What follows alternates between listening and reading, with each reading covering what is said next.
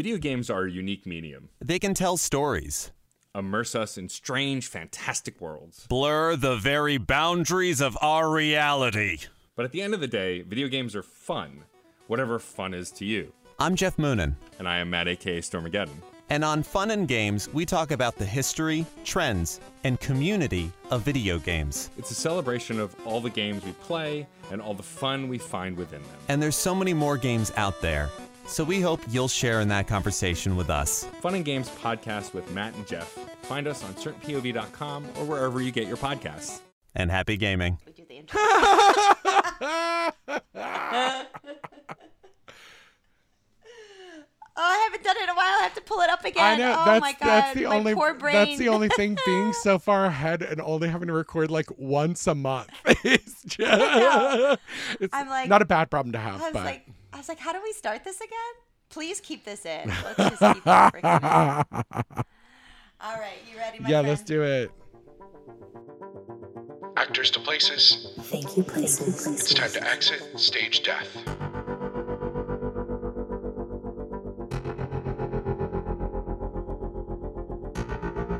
Welcome back to Exit Stage Death. As always, I am one of your co-hosts, Emily Martinez. And I'm your other.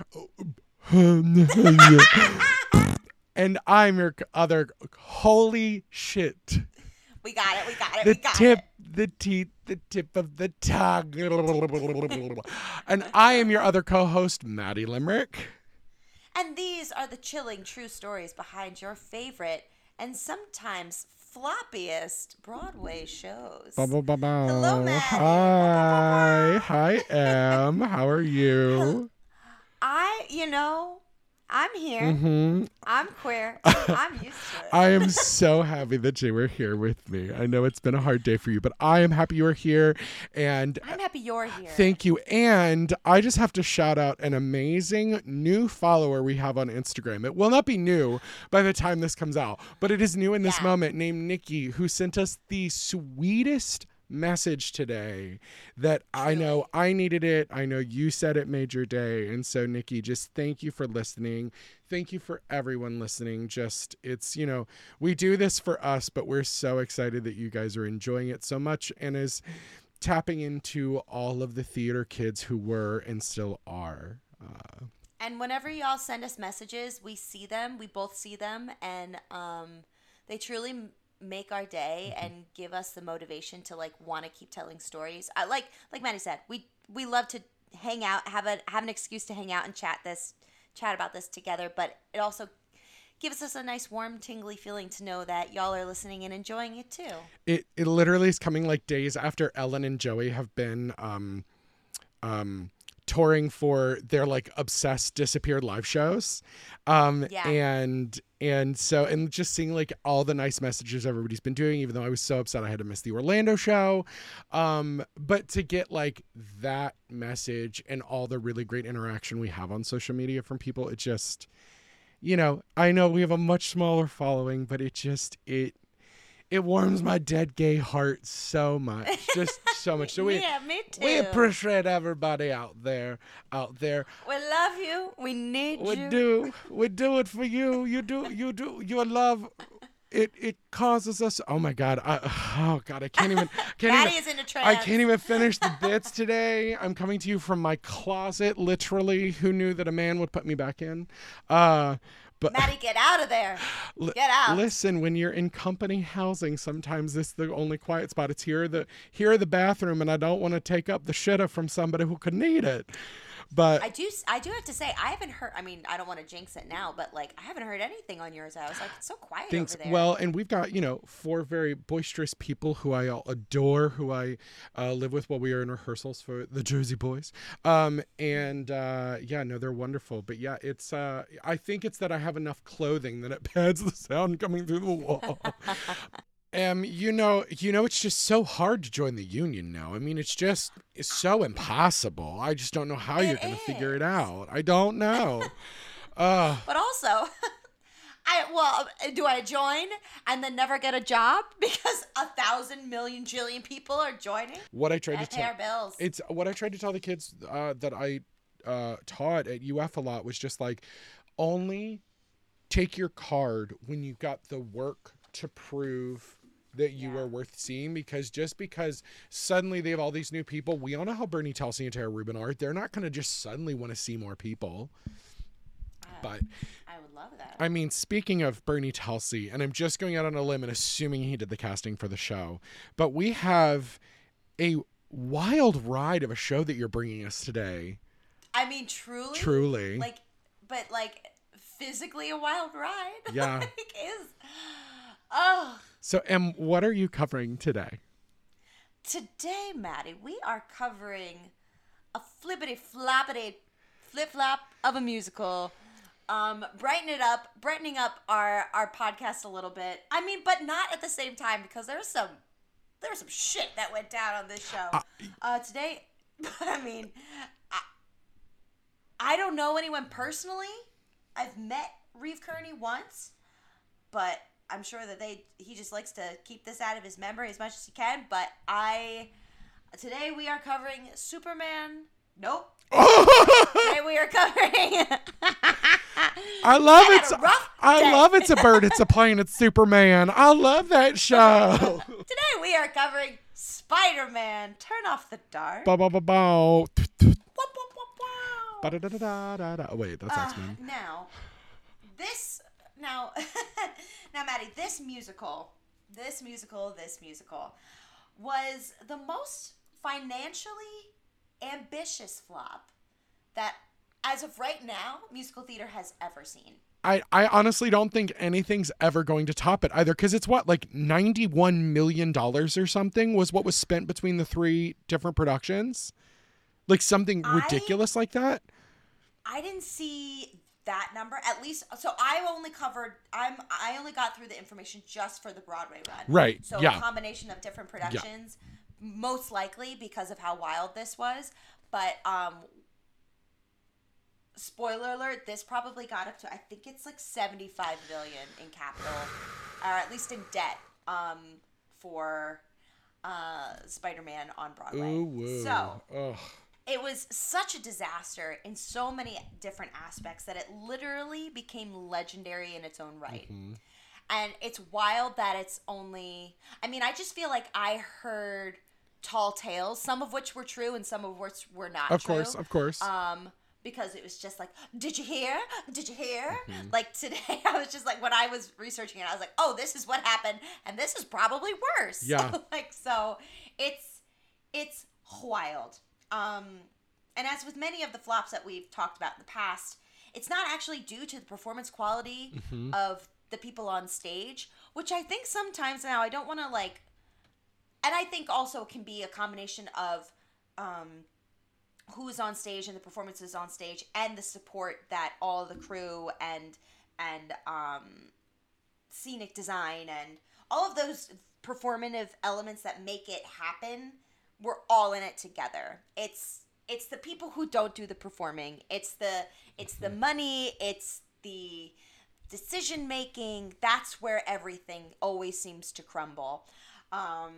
So anything I say today is not about the performances that were on stage. Although I got through a little bit of a slime tutorial, and I was like, I can't do it anymore. This is just. It is tough. a 2.5 hour power ballad with one great song in the middle, which is the villain's runway number. But right. Is that the one that was on Letterman? Uh-huh. Mm-hmm. Yeah. Mm-hmm. And even that, I was like, I don't know what the melody is. I couldn't tell you what the melody was. So sometimes having pop stars who don't know musical theater writing musical theater is, hear me out, a terrible fucking idea when you don't have an orchestrator. Like SpongeBob works because you have Tom Kitt there to orchestrate the whole show and make it work. And that's why Almost Famous is going to work. Yeah. Literally. Yeah. That's why it's going to be good. And that's why I'm going to be in it. Putting it out on the podcast. I will be in Almost Famous. When I get the casting notification, I'll go, y'all, we manifested it together. Manifest. Anyway, manifest. Okay, so back to Spider-Man. So, now when I was first thinking about this episode, like I said, I kind of had all of these imaginings of what it was based off like rumors and stuff. And I guess I just thought that it was kind of a lot like Carrie, that it had a couple of actual performances and a couple of previews. No, honey. Year and a half. That would have been merciful. No, I think it was 3 years. Well, on and off, yeah. But like once true, it like true. finally opened, it was like almost 2 full years it was running at the Lyric. Like it ran so long. It was on the Great White Way. After many a setback, like you just said, 182 previews. 182 previews and over 1,000 shows. Like post opening. When I read that, I went, no, that can't be true.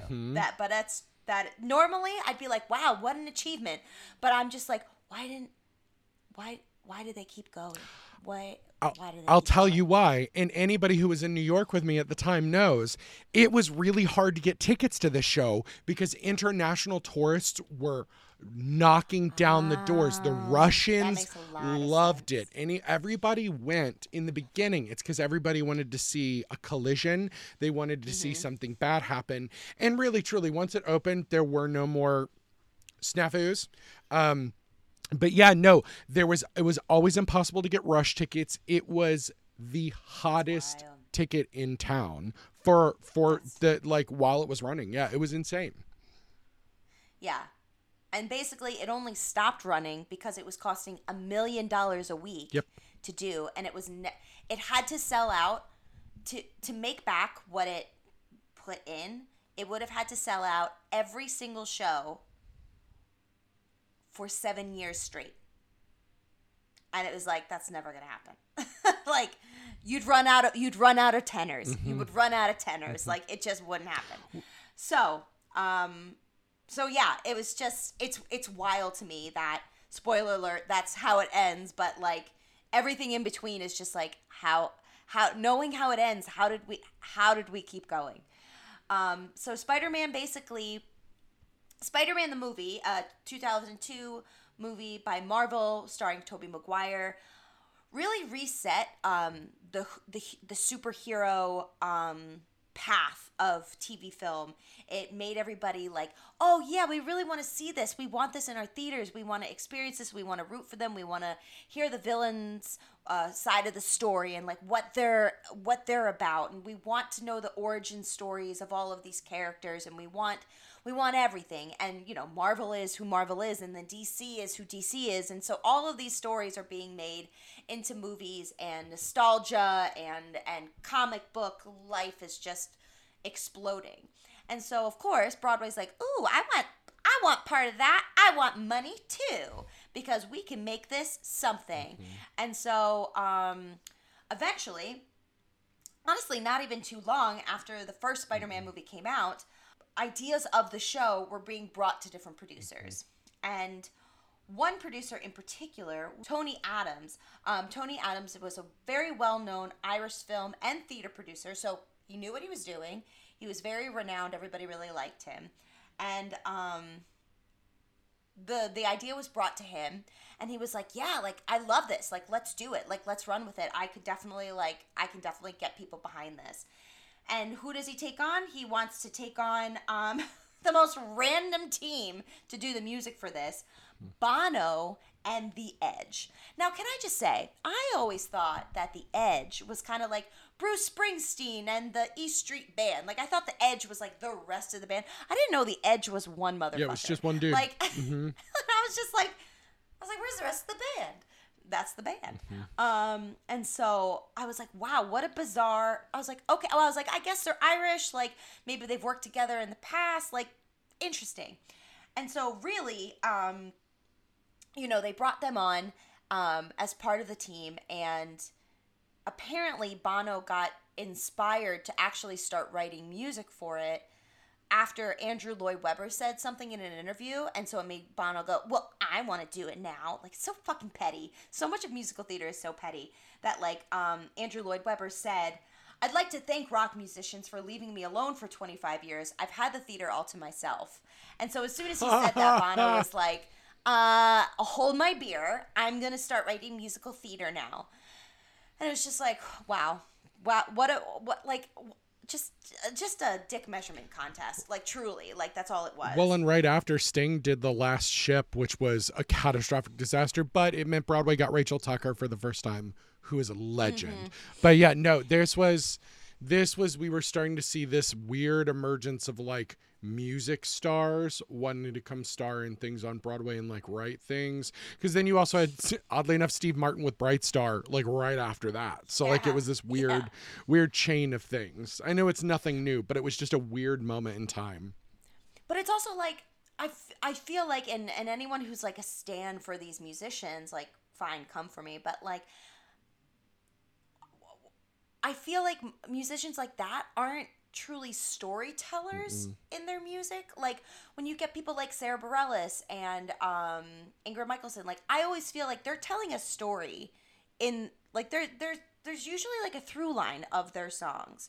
And I mean, that's why I found Waitress to be such a success, because there was so much heart and character development in these songs. It wasn't just about the song. The song was beautiful in itself, but like, you cared about what everybody was saying.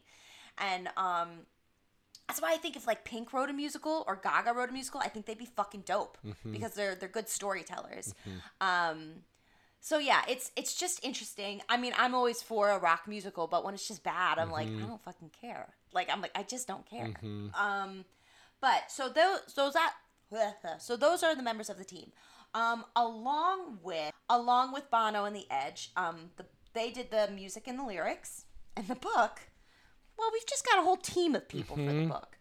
So it started out with just this gentleman named Glenn Berger, who stayed the whole time, and then also the infamous Julie Taymor of Lion King and Across the Universe and other the worst version of Tempest that has ever been put on film ever.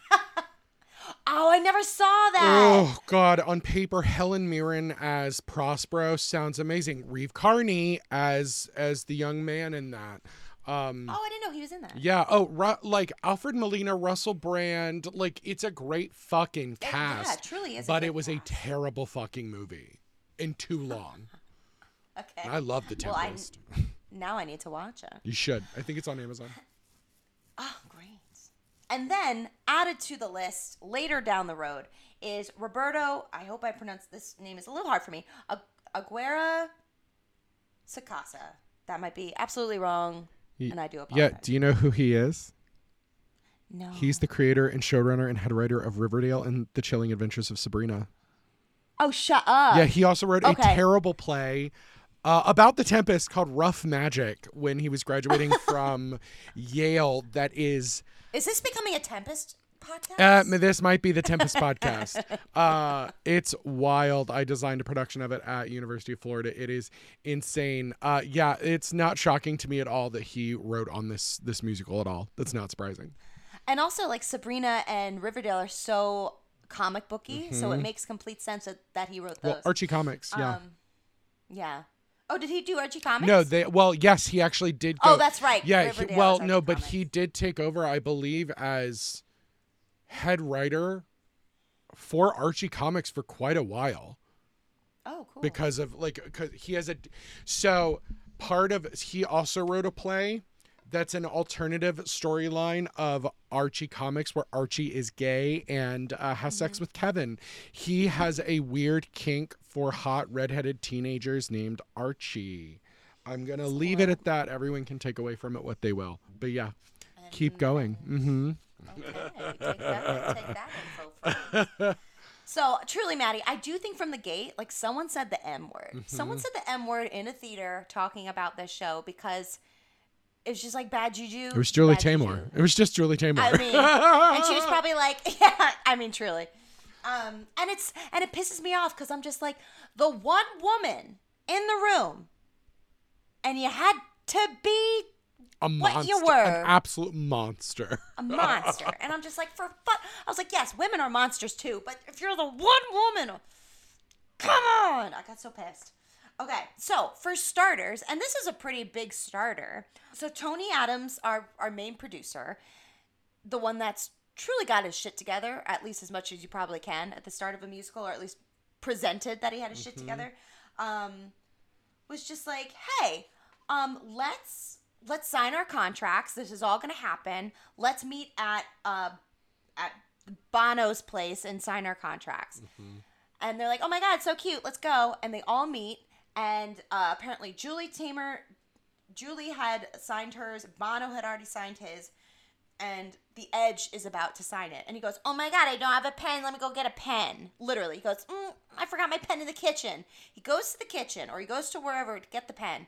And in the time that he goes to get the pen and he comes back into the room, Tony is slumped over. The man had a stroke in the time that he left to get a pen to come back.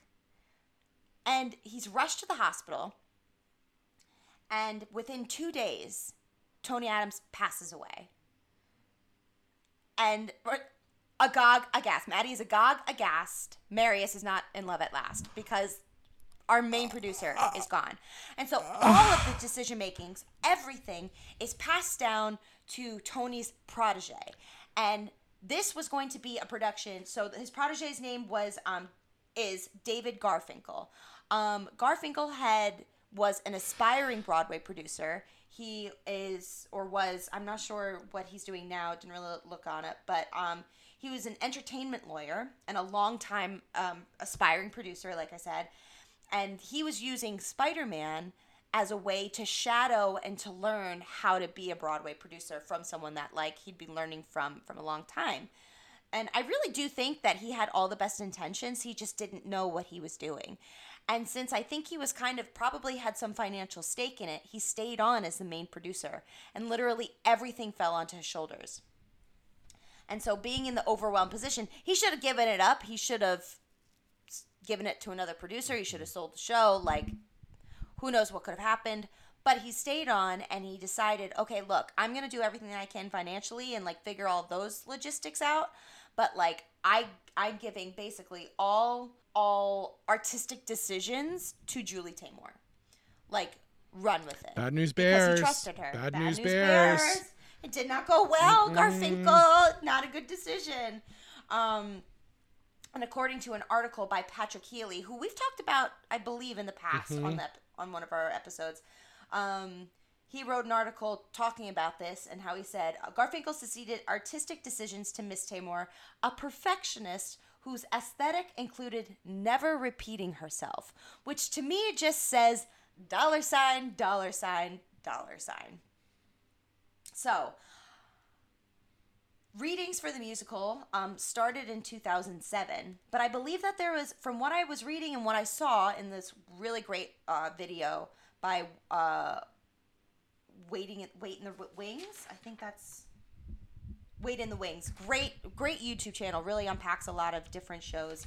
It literally said, like, he was like, I think there was only one workshop. Like, there was only one actual workshop of the show before they started its path to Broadway. And this is the type of show that wouldn't be in a Boston, wouldn't be in a Chicago. Like, they're taking it directly to Broadway. Much like Carrie, and we all saw how that went. So, by early 2009, it was already estimated that they were $25 million in debt within the first, like, 2 years of putting the show together. And, like, y'all, we listened to Rebecca. We saw all the lengths and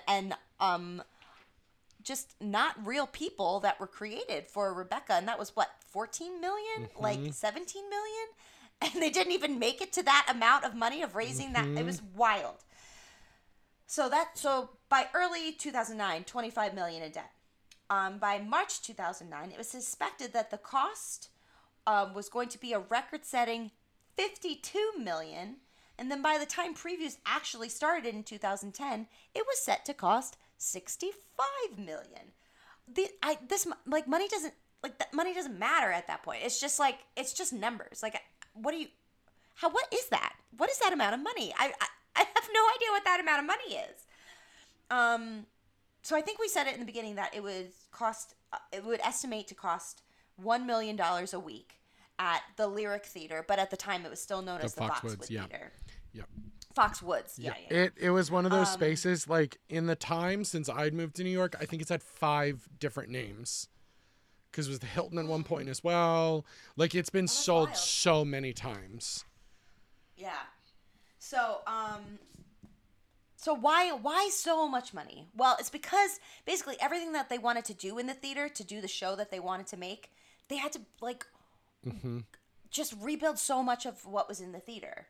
So, the show, they wanted it to be as close, as kind of like physically representative of the movie as possible. Because they were like, look, we can't, there's so many elements of a comic book movie, a superhero movie, that create through CGI, you can create with dummies and mannequins, but like, you can't do that on a stage. And like, obviously we know that, but it's like trying to translate what you see in a movie that's to those proportions on a stage. They were like, we gotta go big or like not go at all. Like, there's no going home, it's just big. And so from what I saw, it really looked like they were trying to create like a comic book on the stage. And just so many different moving elements of set pieces, and like trying to basically create fly rigging that just would never have been invented in a Broadway theater. They were basically trying to do like their highest aspiration, which I'm like, why didn't you just start there, was to be like a Vegas show, like a Cirque show, where it's like fitting the costume to the actor. Like, it's like they were trying, instead of fitting a space, like creating a space to make a show happen properly with all of the rigging, with all the mechanics, the revolves and everything that you need. Why didn't you just do that? Instead, they were like, no, we're going to go directly to Broadway and we're going to try to make this box, this small box, fit an entire world. And it just like wasn't happening because the theater was built in 1920 and like was probably just a movie theater at one point. And so basically there was no fly rigging that what they wanted. They wanted to be able to, the show had like 27 aerial moments, whether it was combat fighting, whether it was just flying over the Manhattan, whether it was, set pieces flying, like, or just people suspended in the air for no fucking reason except to be, oh, that's cool.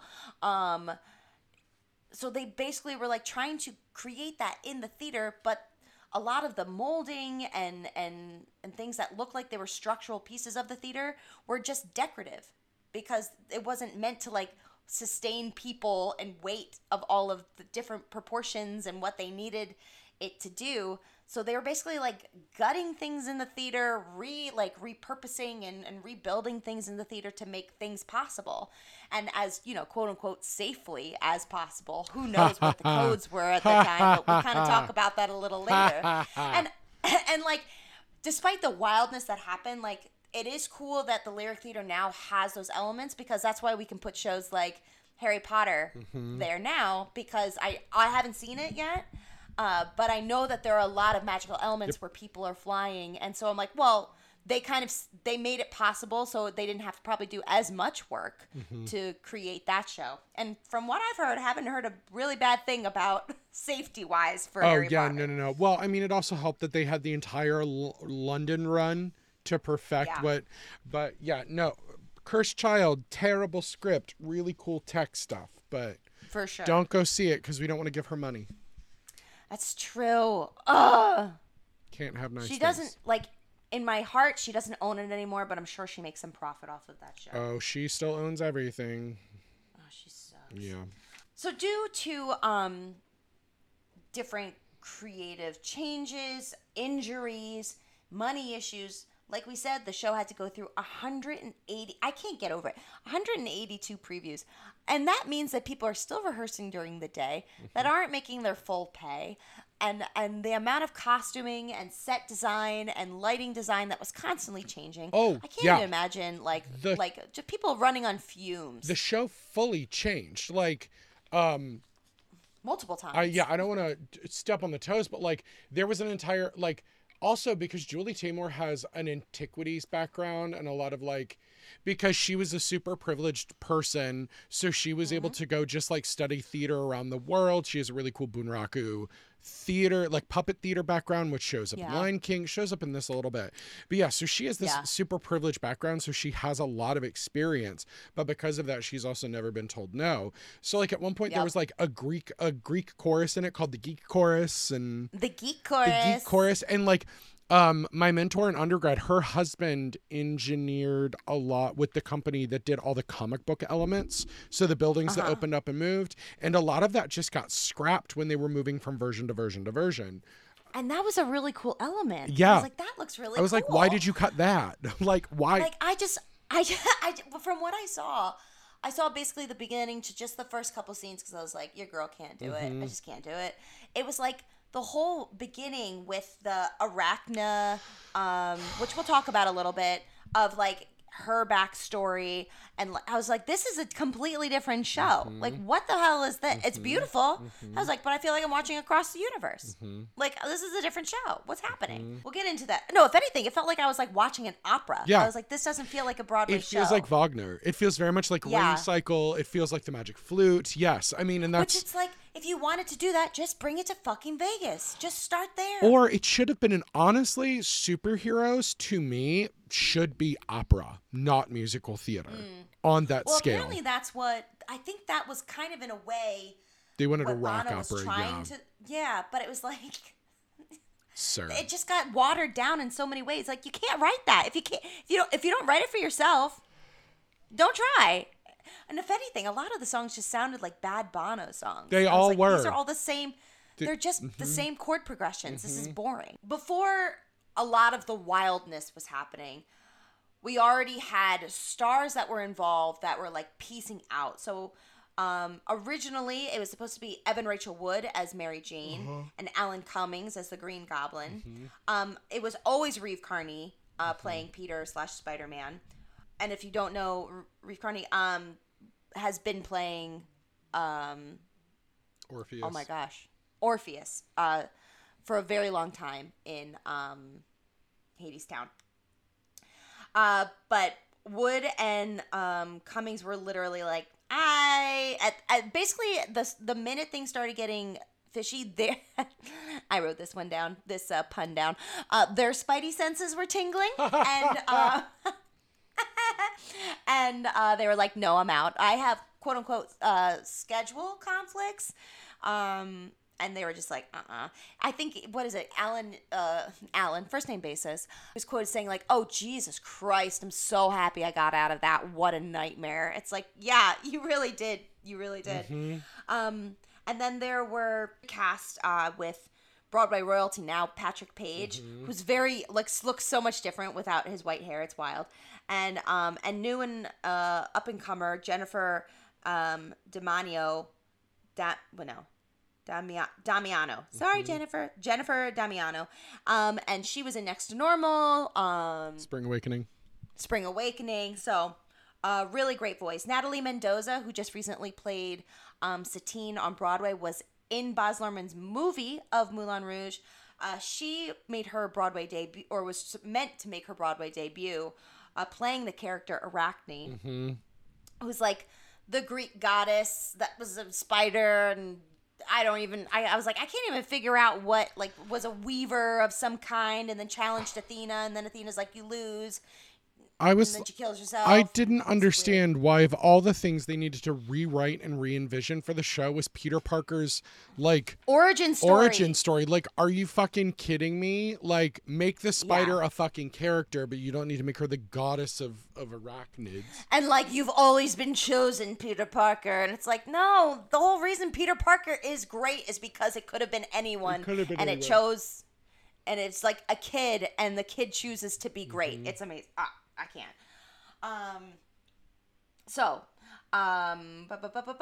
But so Natalie Mendoza was playing during most of the previews. Unfortunately, though, on the first night of previews, a poor girl gets a horrible concussion by getting whacked with a piece of equipment in the wings, and she basically like stayed on for a little bit. and then saw someone else get really badly injured and was just like, I'm out. I can't do it. And then she was Sorry, go ahead. And then TV Carpo took over for her, and then America Oliva took over, and then what I was watching, Christina Lank was in it, and it was just bizarre. I was like, I don't know what I'm watching. This is just bizarre. That costume was 80 pounds.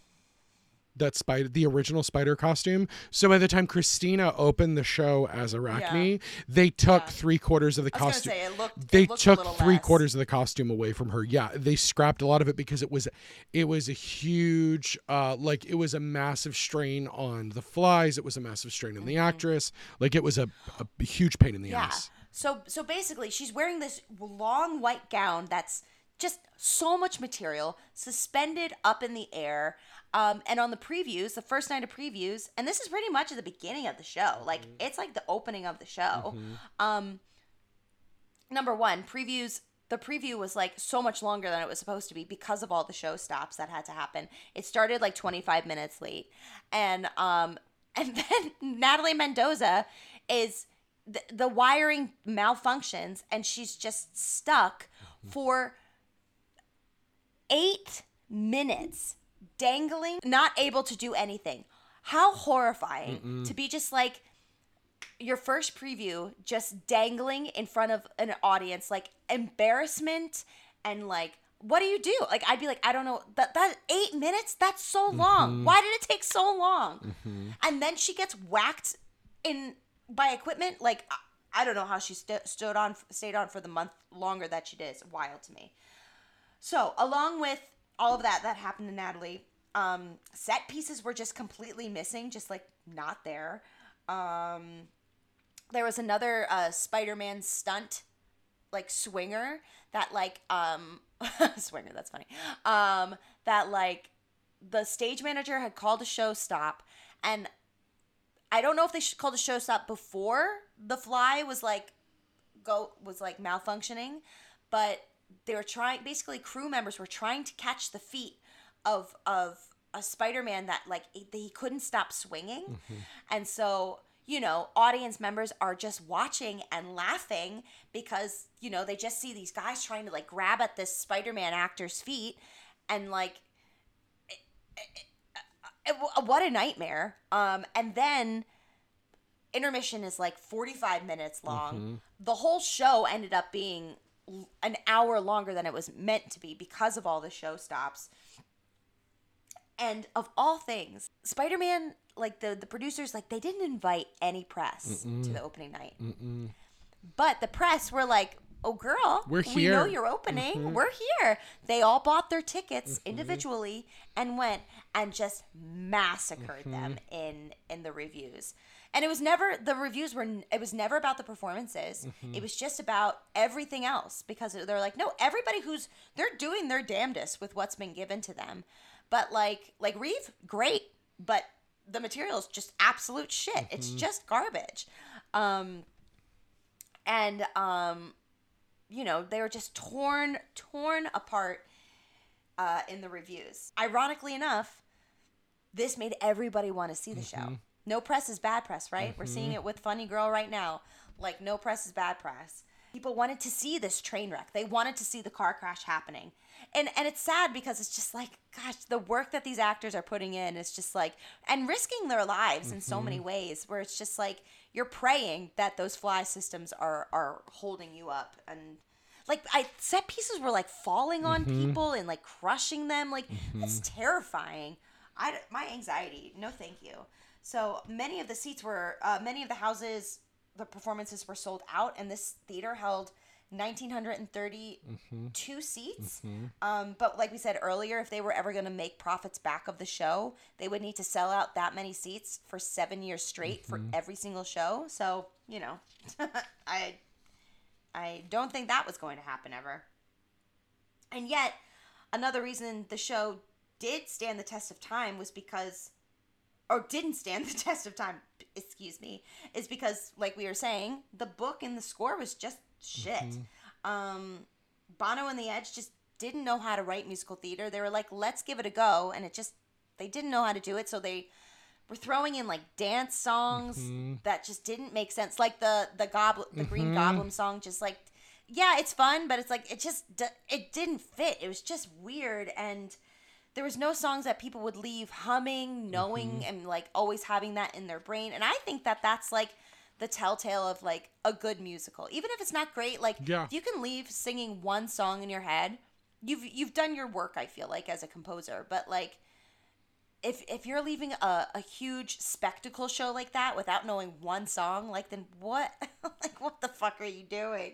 As we were saying before, Julie Taymor just decided to completely change the origin story of Spider-Man. So it wasn't even Marvel's Spider-Man. It was Julie Taymor's Spider-Man. She took out all the relatability of why Spider-Man is so beloved by its readers. And honestly, I'm sure it pissed off so many comic book stans. Like that's a whole group of mouth breathers that I don't want to have to deal with ever. Like, I agree. Can you imagine as like one changing of those that origin? As one of those mouth breathers? Absolutely not. I deal with them every day on my other show. Absolutely not. No, I'm just like, oh my God. Like sometimes I get artistic changes, but to change the origin story of Spider-Man, you might be out your damn mind, Julie Taymor. Well, and what I always find funny is this is right after the Disney acquisition of Marvel. So like Disney had... Oh, Disney wanted nothing to do with this. Yeah, like they couldn't distance themselves from it because they couldn't stop it. But like, let me tell you, and I think it's funny because it's across the street from the New Am. Like they are staring at it. Like they are door to door with each other. And it's just very... very funny. And I bet door to door, like Julie was like, "Look, that's my other great work." Like, right. New Amsterdam is well, it would have been is Aladdin. It would have been Poppins at that point. Poppins was still running. Yeah, Lion King had moved up to the Minskoff. Lion King, but there was a Lion King billboard right out front, so she still got to stare at her own greatness, if you will.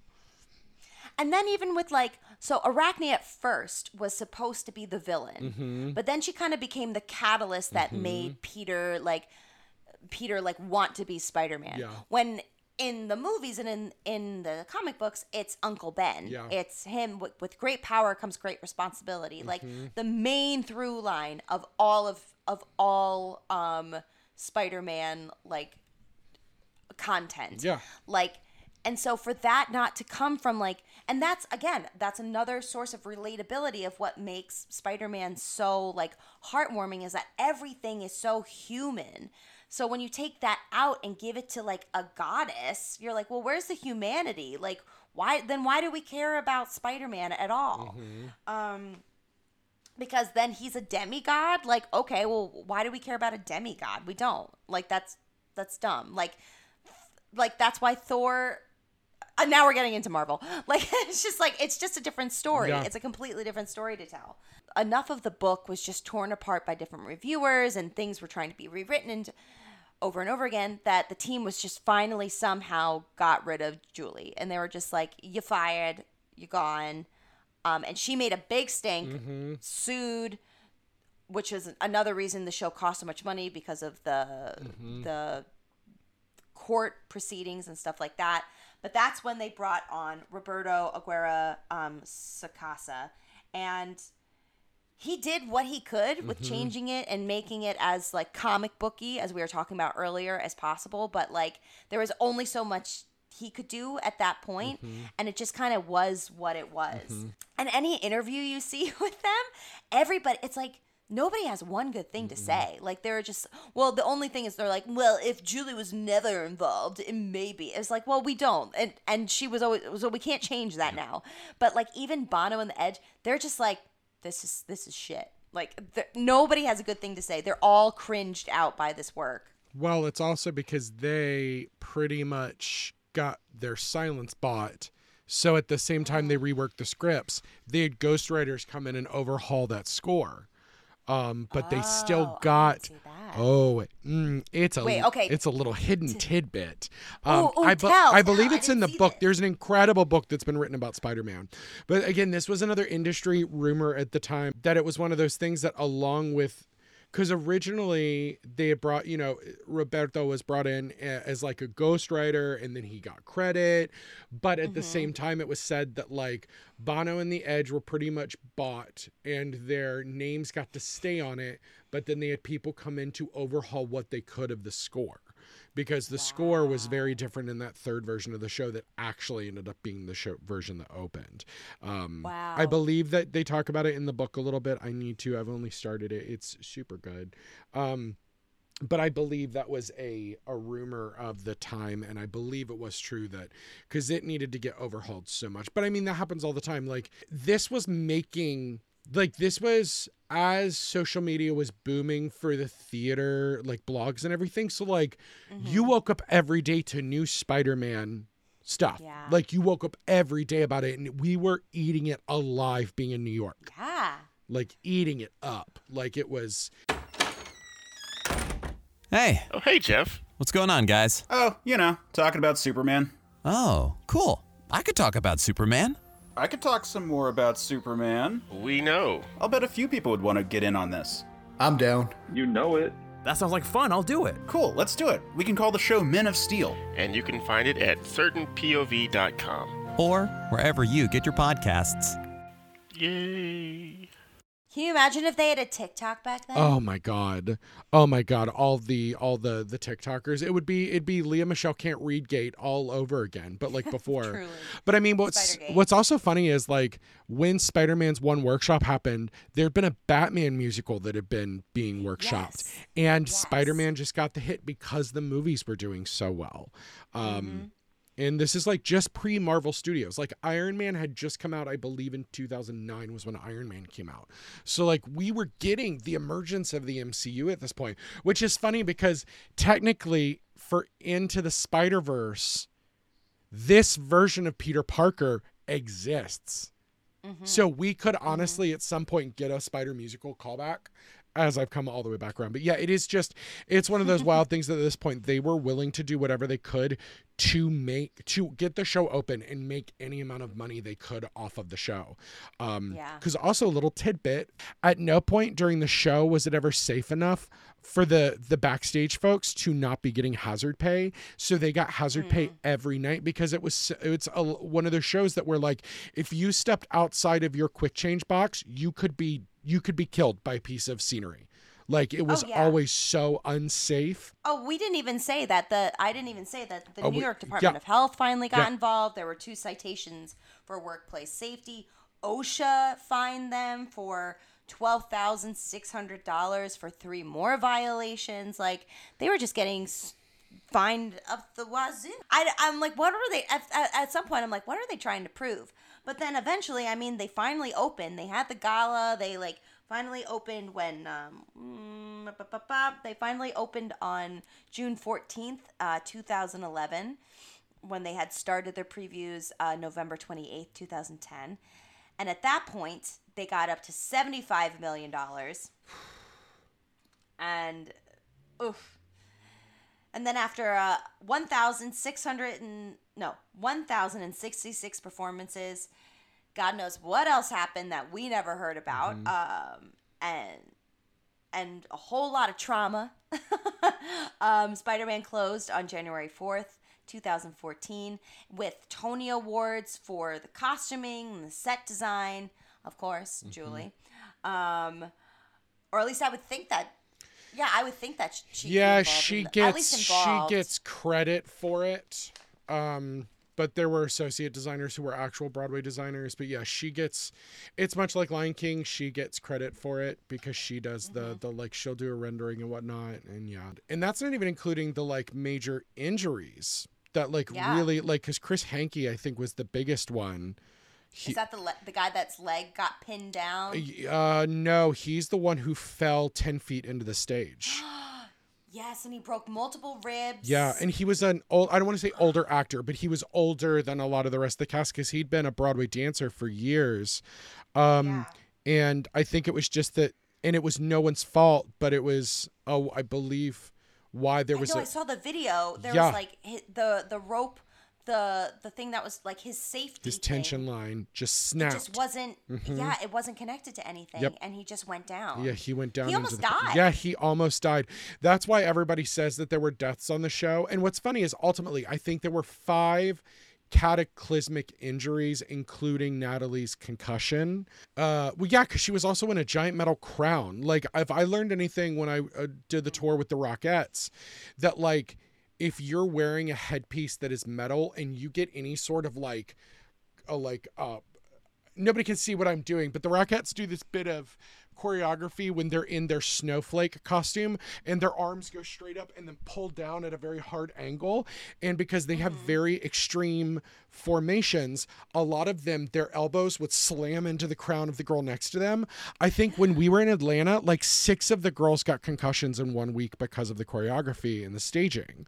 And so it's one of those things that, like, depending on the costume piece you're wearing, but like, it is, I will say this show changed a lot of workplace laws that had, which is really funny because we just did Starlight Express that really set into motion a lot of equity safety procedures. And then Spider-Man was kind of the next one that came through that just kind of really polished her out and really changed a lot of kind of how the rehearsal room has to be run, how safety checks have to happen.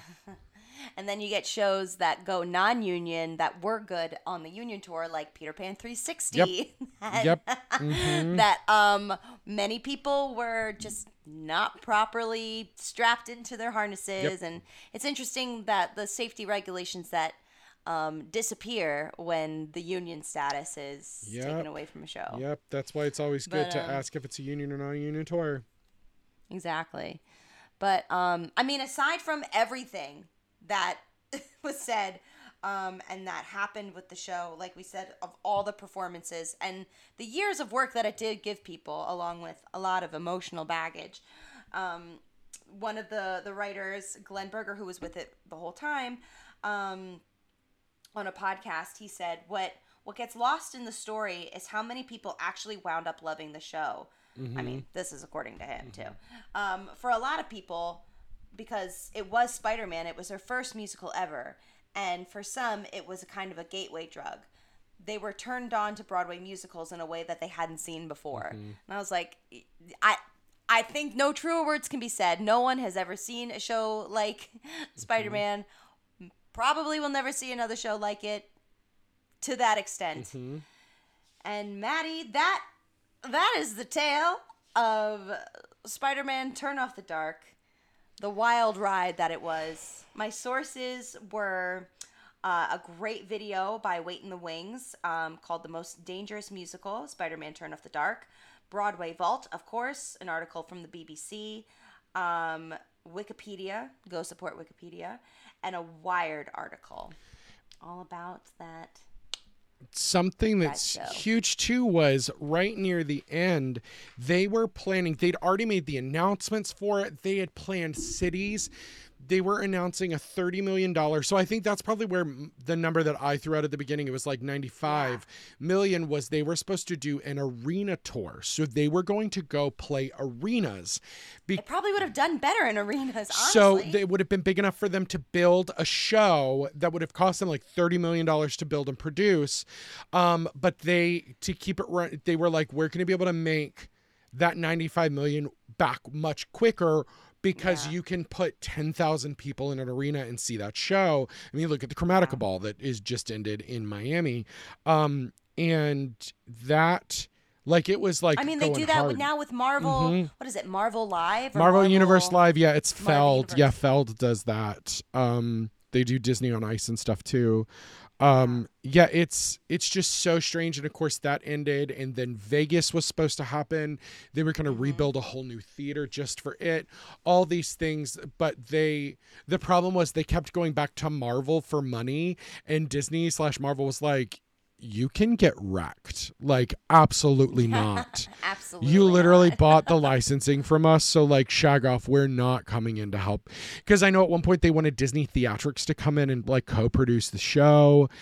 But they wanted them to, like, take on all of the cost of production and replacements. And And because that's what Julie Taymor is, a very shrewd businesswoman. She's very money-minded in the way that she wants to, but this is when we started having a conversation about how difficult of a person she is to work with, how demanding she is as an artist.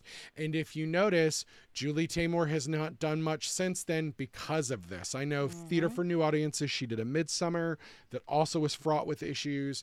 And it's just a thing like, who's the common denominator here? We don't need those people. Like, it's even come out that like Diane Paulus after Waitress was just a monster, which is heartbreaking because I love most of the things she's done. But like, it's time we get rid of these people. And the difficulty of this is what cost a lot of people. Like, I don't know if Chris Hankey ever has gone back to work another Broadway show because of this. Natalie Mendoza she was like, I never thought I'd come back to Broadway. Yeah. Yeah, I mean, Moulin Rouge is a very different show, but like, I don't blame anyone.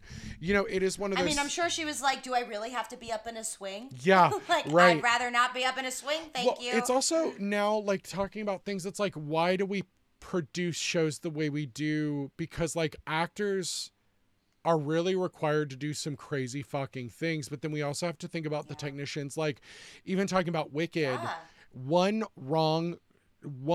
backstage, because like there's the show cues that are being called for shows that big, and then there's also the like run cues that are being called. If those are called incorrectly on like something like Wicked, someone can actually die. There's a reason people have gotten really hurt in Wicked. The stage door, like the going through for this for when we talked about Starlight, just going through like Broadway World blogs and just seeing, because unfortunately, also afterwards, PR teams get to kind of go through and really suppress what is available online. Like, even with Spider-Man, finding a lot of the stories now, almost 10 years later, or just over 10 years later, that's insane to think about. It's really it was kind of hard to find them. I was like, that's why I went off that video, because I was like, well, this person was able to find all this research, so I'm just going to go off them. It's amazing. And that's why we appreciate if you all go over to Patreon and subscribe to our Patreon, because then we can pay researchers for when we start season 2 in 2023. Because it's a lot for Em and I to do, but we do it because we love you guys. But Em, you did such a good job with that.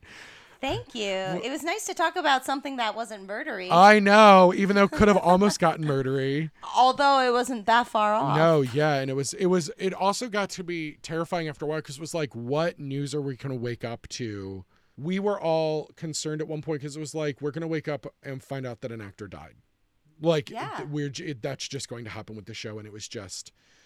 And how do you go into work with that like mentality of like, could be me today? Like, that's terrifying. I mean, but you're like, I just want to sing and dance. But also, if you're getting hazard pay, which I don't know what it is now, I know what it was then, and it was a lot of money. But like, how much? It's an example. So for me right now, so like, again, we're recording this in September. This will be out in December. But it's the idea of what we just went through with Funny Girl, because the transition from Beanie to Leah just happened. And then Leah immediately went out of the show with COVID. And then like a performance later, 9 people are out of the show, and there's not enough people to swing. So one of the actresses that had just been hired as a new swing literally was seeing her ill mother who was on her deathbed, and was convinced to come back and go on with an hour's worth of work and a costume fitting in her dressing room. And like, the woman did it, and it was amazing. But then there was a lot of the discourse online of, it's like, who are we doing this for?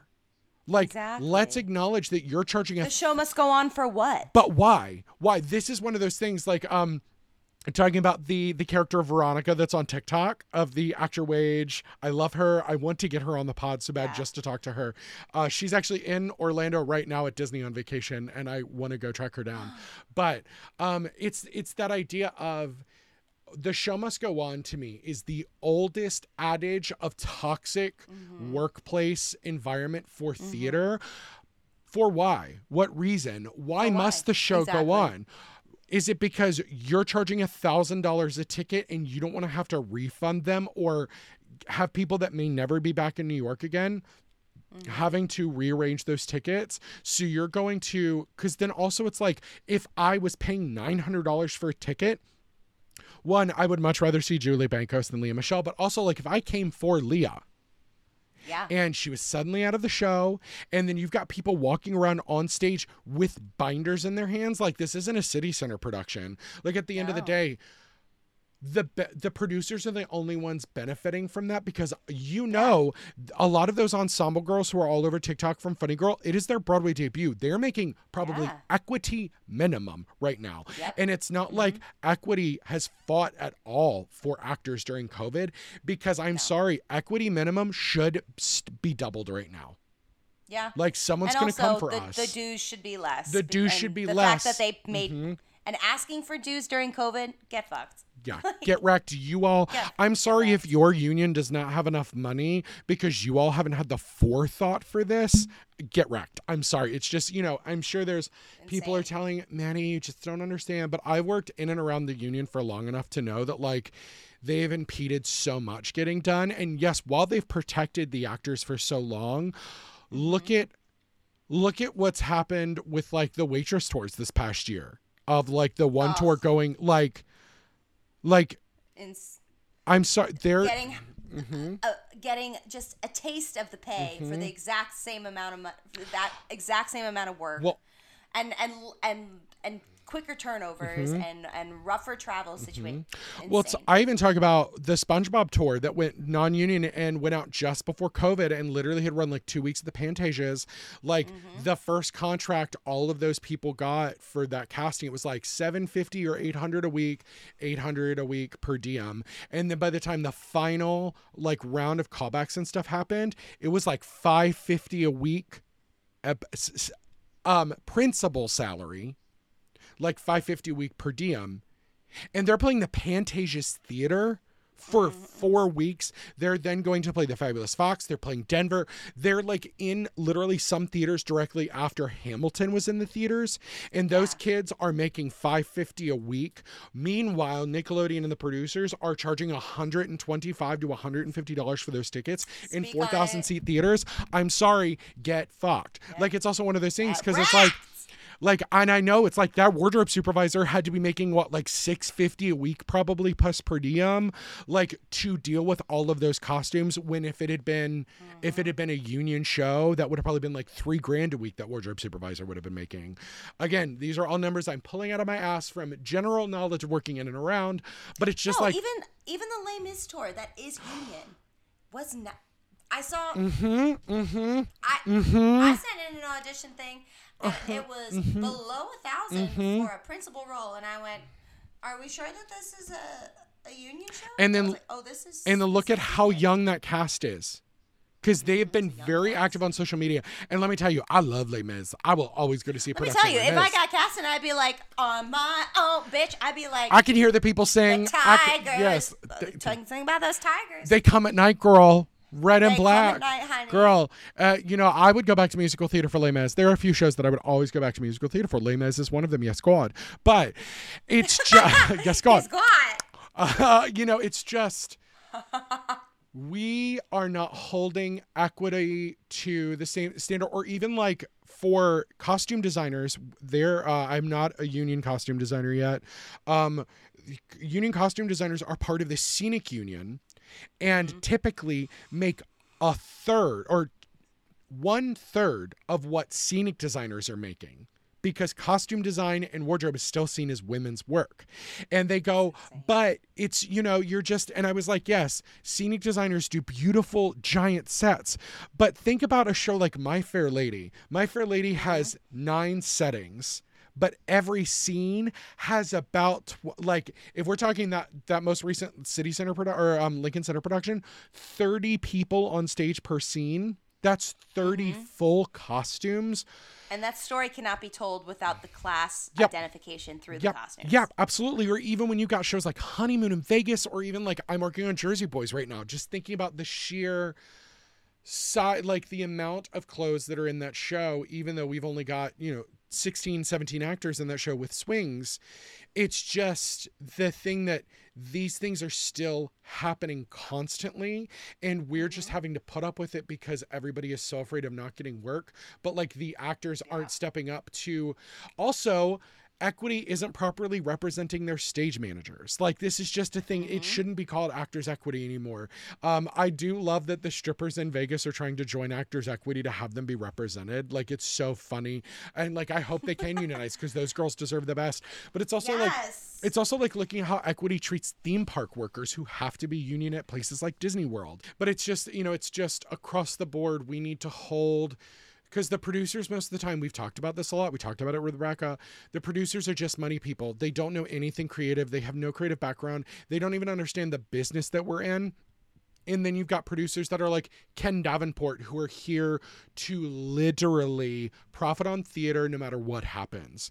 And it's just a shame because there are producers out there that are doing everything they can to make life easier and to do it. Like, I feel like the producers of Moulin Rouge are really good. Like, I haven't heard one bad thing about them. And like, it's just like, there are good producers out there, but it's just like, there's so many rotten apples that like some of these branches are just rotting because it's just like, there's not enough loud noise from the good people. Which it shouldn't have to be their job, but they should just be able to just do their job properly. Yeah. But it's just a shame because you're like, well, hopefully I get a good producer because I need the work, so I'm going to take work when it's offered. Like, it's such a hard balance to make, and to align your morals with them is sometimes difficult. And this is even for my folks that are working or go to regional theater a lot. Ask your regional people how much they're getting paid. Check in to see if there's been OSHA violations at your local theater. If there's workplace violations, like, hold your regional theaters accountable, because your money speaks like oceans, because like 2 people dropping their subscription could make a huge difference. So hold your regional theaters accountable. The most amount of change always starts on a smaller level.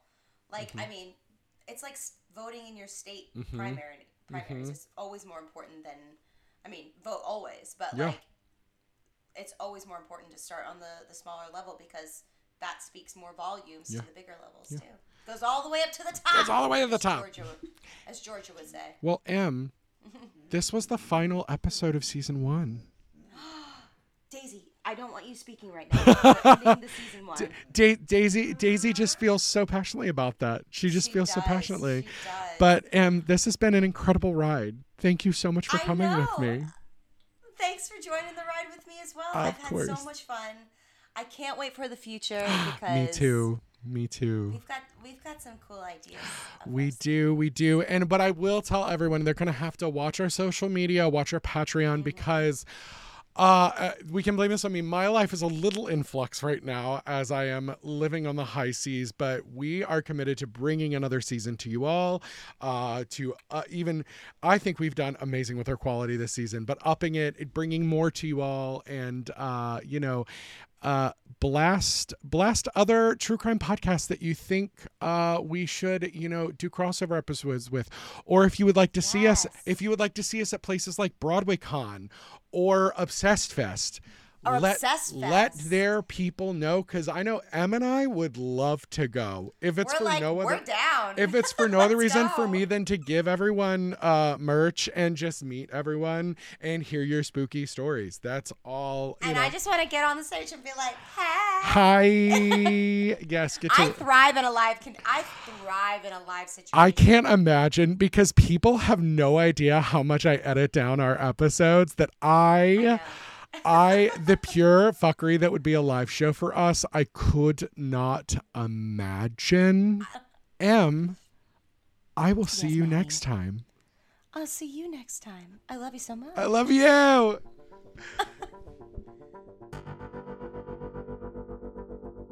Thank you for joining us for today's episode. Exit Stage Death is brought to you by Dreamer Productions. This episode was audio engineered and edited by Maddie Limerick. And our theme is Antisocial Dance Party by Brett Eagleston from the Let's Rewatch podcast. You can find us on Instagram at Stage Death Podcast. On Twitter at Stage Death Pod. And send us your favorite chilling theater stories at stagedeathpodcast@gmail.com. You can find us on patreon.com at Dreamer Productions, where your donation of $2 a month keeps quality content coming your way on your favorite podcatcher app. Join us for more chilling true stories on the next episode of Exit Stage Death.